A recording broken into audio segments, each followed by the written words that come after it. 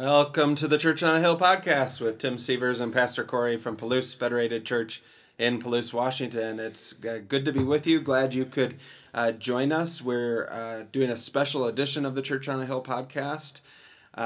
It's a Lent edition. Do they call that bump music, Tim? I don't know. That sounds something good. Okay, so that was a song, Cynicism, by Josh Garrels. He's one of my favorite Christian artists. 2 R's if you're looking it up on YouTube or Amazon Music. Yeah, it's good. Good song about cynicism. It's kind of funky. Yeah, I like the beat. Maybe that'll be our opening. Yeah, I like that. Yeah. So you were saying anyway, we're doing a special episode on cynicism for Lent. Cynicism. Yeah. Well, everybody's favorite topic. Anyway, you've got some questions or some... I thought, first of all, we are in Lent as we are doing this podcast, and one of the things that we do each Lent is we have our Lent soup suppers on Wednesday nights, right. And as part of that, we usually have a time of sharing. And sometimes during Lent, we also pick up an extra book to read and use it in ways to challenge us. And that's part of what's happening here at Palouse Federated Church this year is that we've selected a book that we are using throughout the season of Lent. It's called Didn't See It Coming. It's by Carey Nieuwhof, who is a Canadian pastor and author and Christian thought leader. It looks at overcoming the 7 greatest challenges that no one expects and everyone experiences. And so each week we're going to do a little bit during our soup suppers about one of those topics, and one week we're going to do 2 of them. But tell us a little bit about this book and what it's all about. Why you chose this one, and why during Lent.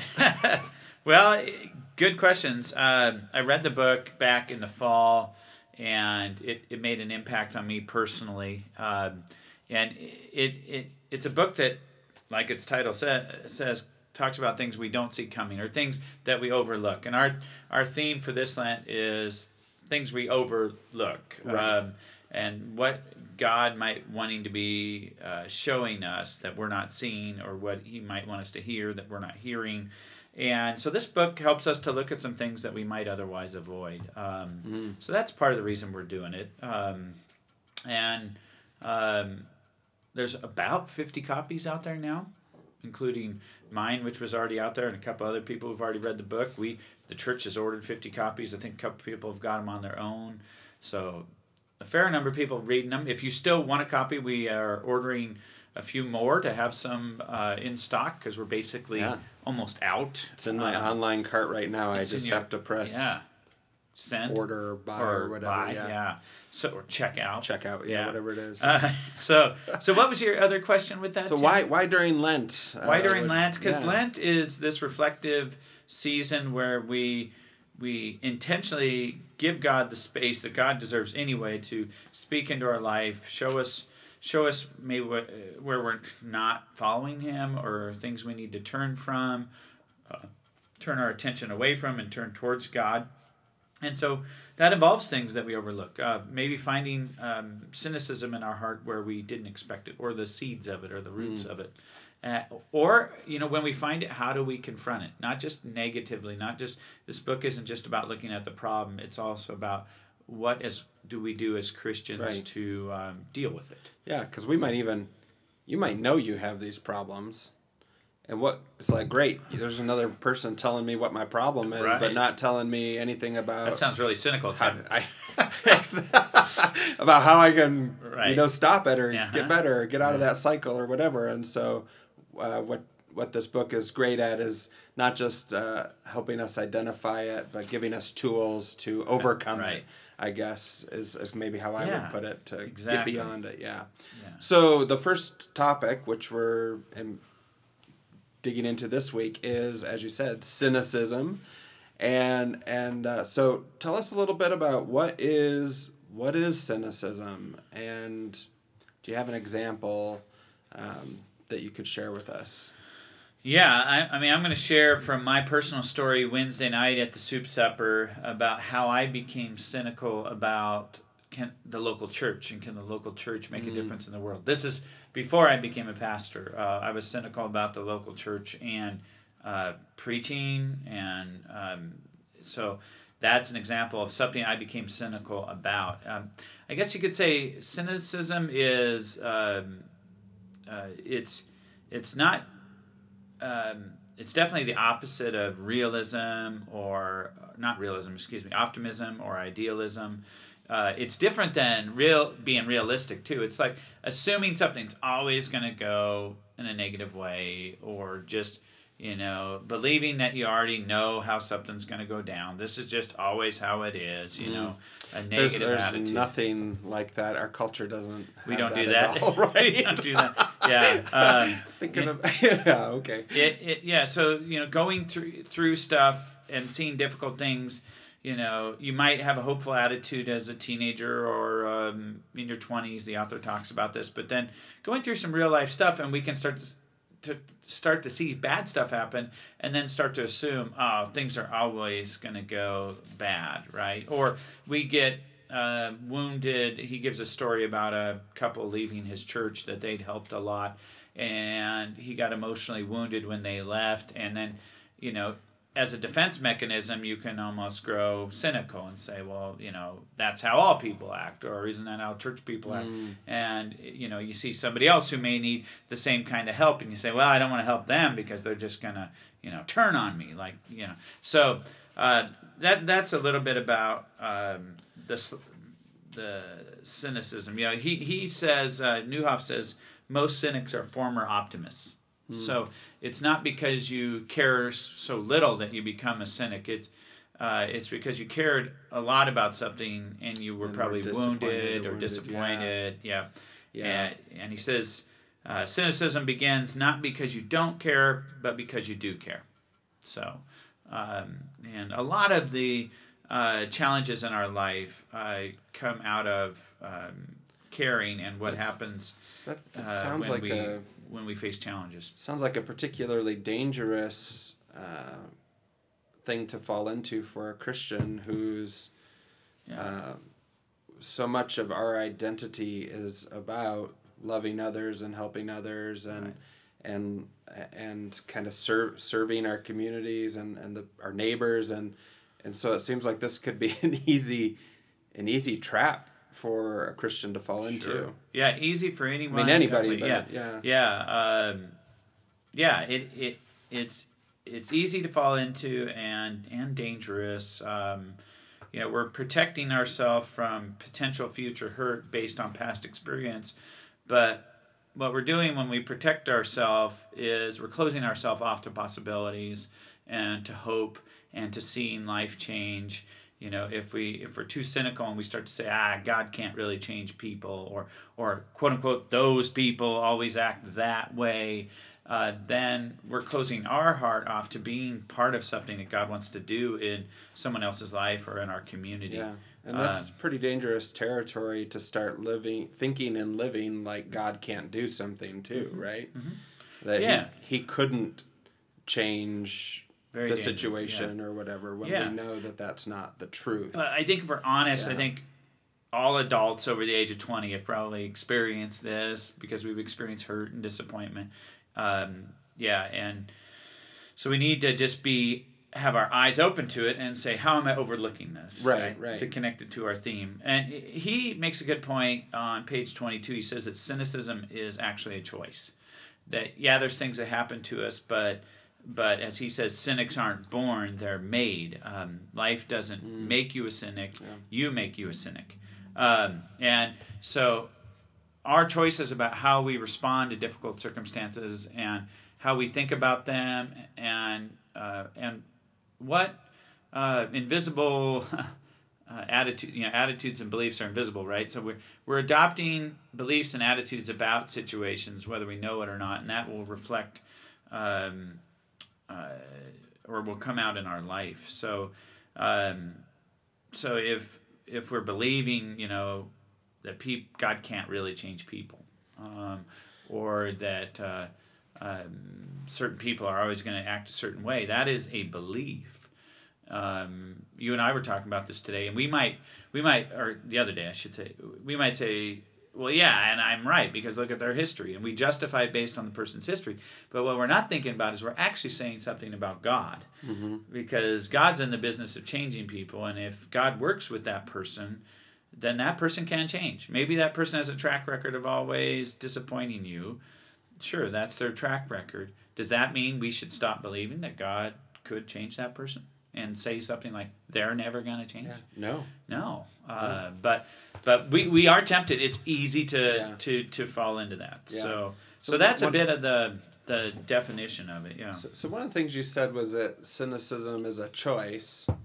So that makes it sound pretty simple. Like, well, I can just choose out not to be a cynic, right? Right. But there's got to be more to it than that. There definitely is, because I think it's a choice that involves emotions, and so there's some things to work our way out of cynicism that he talks about in chapter 2. Which has a great title. Kicking Cynicism in the Teeth. Yeah. Practical ways to defeat your inner cynic. And the ultimate antidote, he makes really clear, this ultimate antidote for cynicism is hope. And Christians, you can be a non-Christian reading this book, and it's great, still helpful for you. But as Christians, we have this true hope of the resurrection, that God defeated death, and that He is in the business of life change, soul change, brings dead people and makes them alive. So, but cynicism, if we start to adopt cynical attitudes and beliefs in our life, as he says, one of cynicism's first casualties is hope. You start to just say unhopeful things, think about the world in unhopeful ways. That goes right along with being more cynical, is having less hope. That's terrible. Yeah. But I think here's the thing. What we need to do is, like, where is that in my life? As he says, a lot of philosophers have even gotten to this point. Like, I think it's David Hume, who said life is nasty, brutish, and short. And in a sense, Hume was right. Like, if there isn't a God who is intervening and really changing lives and redeeming people and loving us, then you could look at a lot of life and say, wow, life, it can be just nasty, brutish, and short, and then we die. But is that really what life is? I mean, that's a cynical way to look at life. Right. But is that really what life is? For the Christian, we look at it and say, no, life is a gift, and it's full of good opportunities. Will there be challenges and difficulties? Sure. But it is full of opportunities to love and be loved, to serve and to be served. And so we have to choose to believe what life's about. So I think his big thing is believing what the Christian believes about our story, that we really do have a Savior who came to rescue us and deliver us. So a non-Christian reading this book, I mean, you need to really explore that for yourself. But for the Christian, we can say, if Jesus is involved in our life, then who we were before Jesus doesn't dictate who we can become. What God is going to do in our life. As he says, a couple of the best quotes from this scripture, he says, your past isn't your future, not if you get Jesus involved. Bitterness can't linger under the relentless assault of love. Hope cannot die if an empty tomb empowers it. And then he says, of all the people on earth, Christians should be the least cynical. Yeah. Now, I don't know if we always are, but he's saying we should be, or we have the access to the resources to keep us the most hopeful, because we have the truth of the resurrection, right? That death has been defeated, and if that's true, then we have the ultimate hope and the ultimate antidote. Amen. He also talks about some other things that so hope's the big thing, but some cool things he calls a little trick. One of them, a little trick, he says, is just curiosity, cultivating curiosity in your life. Right. And I don't know if you resonated with this section, but I did. Because we spent time with kids on our bus, and kids are curious about the strangest things we've stopped noticing or being curious about. Yes. Like the seatbelt buttons on the bus. The kids will be like, oh, like pushing it, 5-10 times. Like, the button at the back. Oh yeah, they're like, ooh, it's a red button. Or the green flashing one. Yeah. Over on the. Yeah. All kinds of things. And we just overlook that stuff, right? Yeah. We adults stop being curious. Like, let me just ask, have you been curious about something today? No, I don't think so. Yeah. Yeah, and I had to force myself to be curious about something today because I was driving the bus and I had read this book and I was thinking about this so I literally asked a kid who was sitting near me on the bus, why is the sky blue? Do you want to know? And the kid said, no. But I said, why? Because now I was curious about why he didn't care, and he said, well, I don't like blue. And I said, oh, what do you like? He said, green. I said, oh. So do you like, I said, the skies can be green sometimes. And he said, yeah, I like the northern lights. And then I was curious, so then, we started talking about the northern lights. And it was, so I thought I was going to get in a conversation, why is the sky blue? Because this chapter literally brings that up. But it was like, I ended up being curious about him and what he likes, and it went a totally different direction. Curiosity kind of breeds curiosity too, right? Because as you start asking the questions, then open-ended questions, then it just kind of gets you going in that different direction, and okay, so that's great. That's a great simple challenge too. Like, how do I today be curious? Yeah. And that's something we could do. We could write it down in our planners or wherever, and just kind of use that as a cue to us to help break the cycle of cynicism. Just how can I be curious today? Yeah. One simple thing. He says, for a lot of us adults, probably you and I would be in this category, we might need to schedule thinking time. Yeah. Or I am going to be curious on, when the bus is empty, I'm going to think about something that I don't understand, or something that's beautiful in the environment.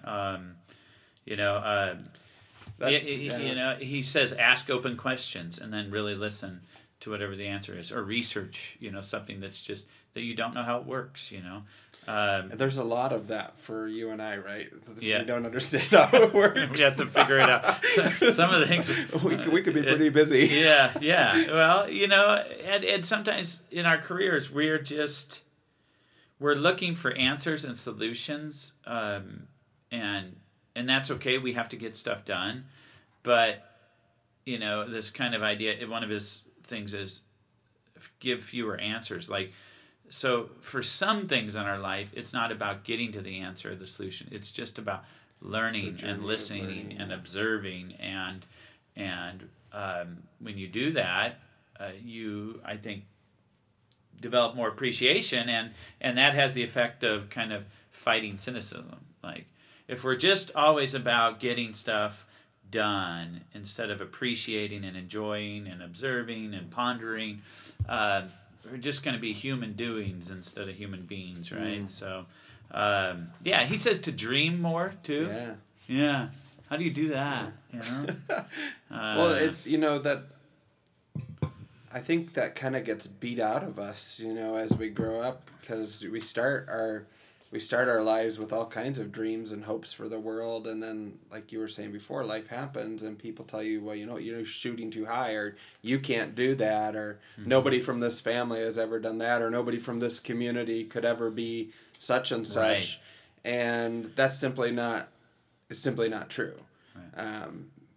You could just say nobody from this community has ever done that yet, because there's a world of possibility. It's all possibility, and we need to allow ourselves to have those dreams and to cultivate that.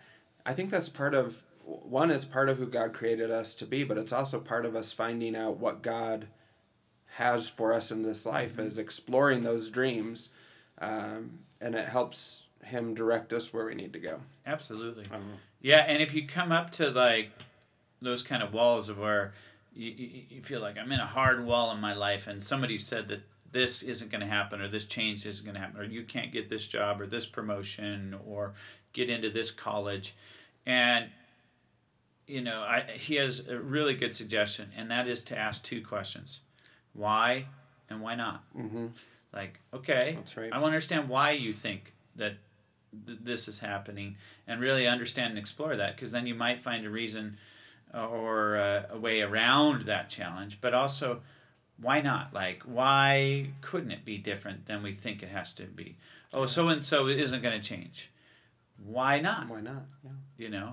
Why not? What is keeping them from changing? Or in your own personal life, if, let's say, you struggle with weight loss, or you're looking at changing a time use habit or something, and you say this, or some other habit you want in your life to go away, and you say, but this, I've just always had it around. Like, okay, why? And why couldn't it change? And I think that is the key to start unlocking things in our life that we feel are locked, right? The cynical attitude is to believe, well, this is my bad attitude or my bad habit that's always been with me. I'm just going to keep it around. And it's like, but why? But why? Why couldn't it be different? Or the why not question, why not imagine a life different, better? I was listening to a different podcast that talked about we as human beings experience tolerated misery, which we just in a job or something in our family, we just tolerate a certain misery instead of saying, God, how could this be different? We don't let God do what he wants to do, which is to work on us and our relationships and improve things. We sometimes accept things that we shouldn't accept, and we tolerate misery that isn't God's will for us. I mean, God isn't up there saying, my will for you is to tolerate misery. There might have to be some things we suffer through. Yeah. I'm not saying that. But sometimes our fear of the unknown or the change or whatever keeps us from doing and becoming who God wants us to be. Yeah. That's great. So, that's a little bit about cynicism. So Wednesday night, I'm going to be sharing a story of how God unlocked that for me. A little bit. I'm not going to go against the book in a way. It's just, it's just a personal story of how my one particular cynicism got unlocked for me. And friends, I still struggle with it at times. So yeah. So join us for Lent Soup Suppers Wednesdays at 6:30 here at Palouse Federated Church. Yeah, lots of stuff going on Wednesday nights, so come and hang out with us. Well, thank you all for listening, and have a great day.